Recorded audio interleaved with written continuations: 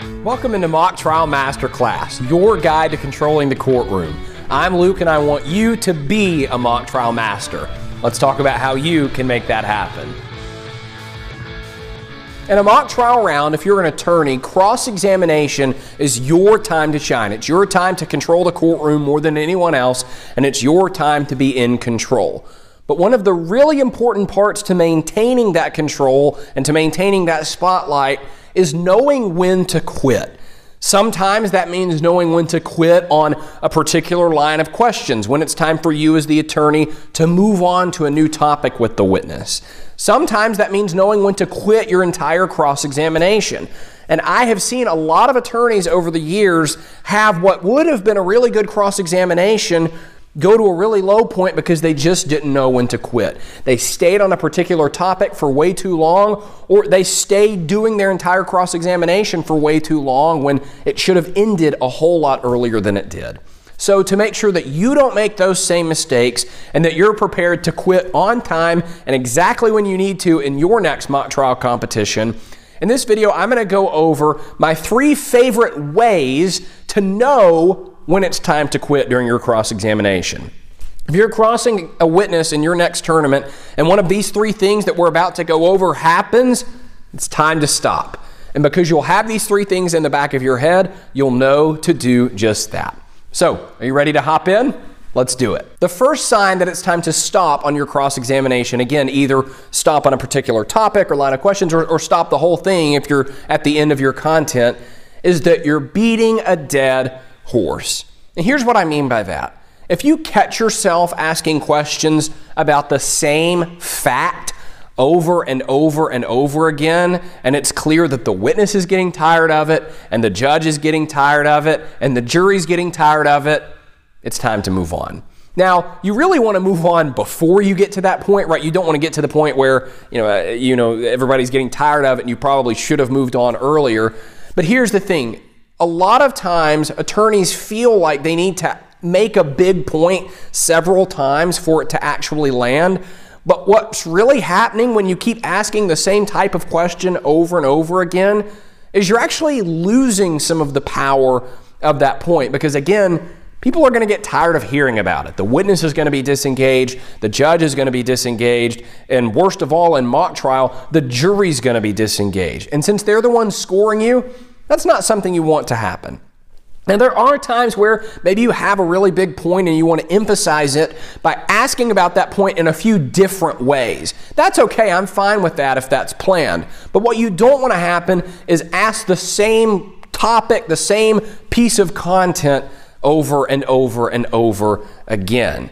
You're looking at a witness who's talking about the fact that they slaughtered an animal, maybe, I don't know.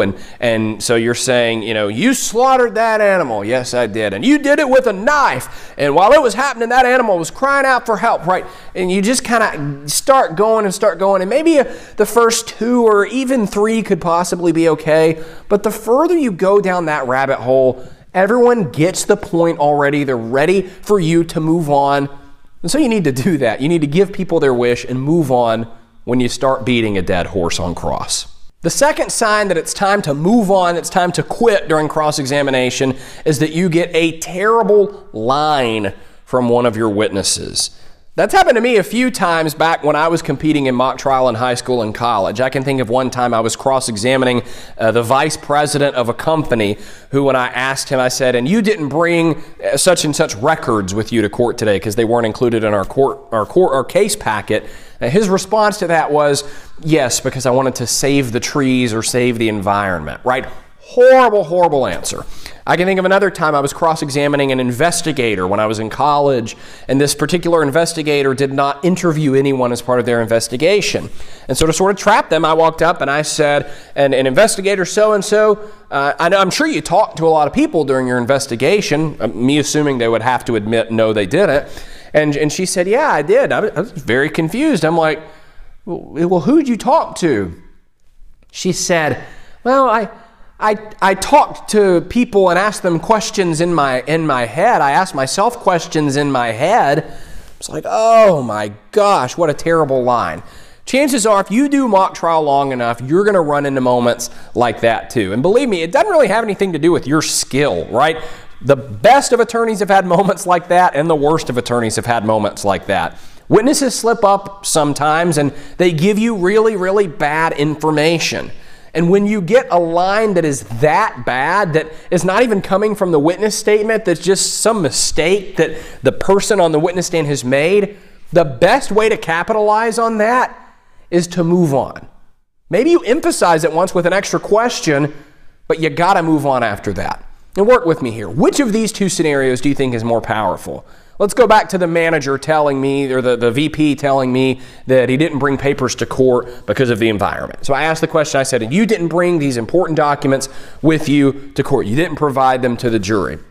And his response is, that's correct. I wanted to save the environment and save the trees by not using as much paper.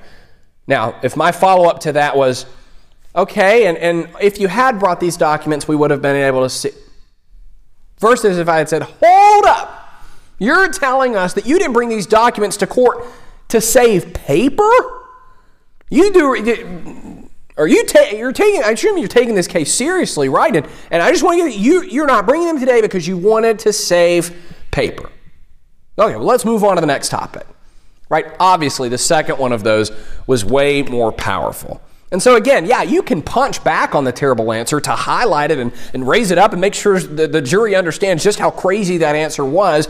But you don't want to do that and then go, now those documents, let's talk about what would have been on those documents. No, it's time to move on at that point. The point has been effectively made. There is nowhere else in that particular line of content you could possibly go that would be better or more persuasive than the jury. And what does that mean?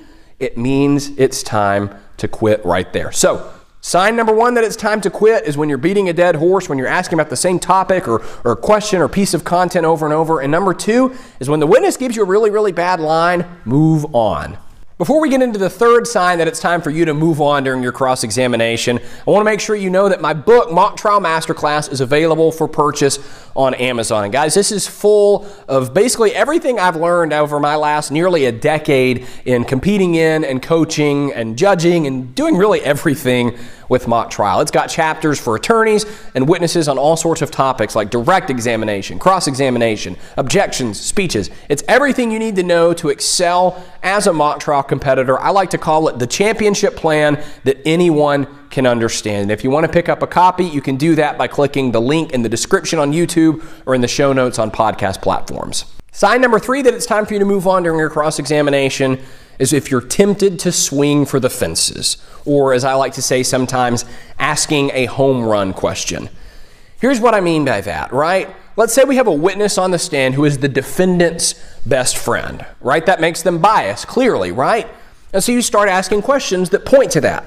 Now, Mr. Ms. Witness, you actually are best friends with the defendant. You two grew up together. You went to high school together. And just a few weeks ago, you were actually planning to go on a vacation. If this trial wasn't happening right now, you two were going to be at the beach together. Right now, you're following all of those questions that I'm asking, right? They're making sense. You get where I'm going.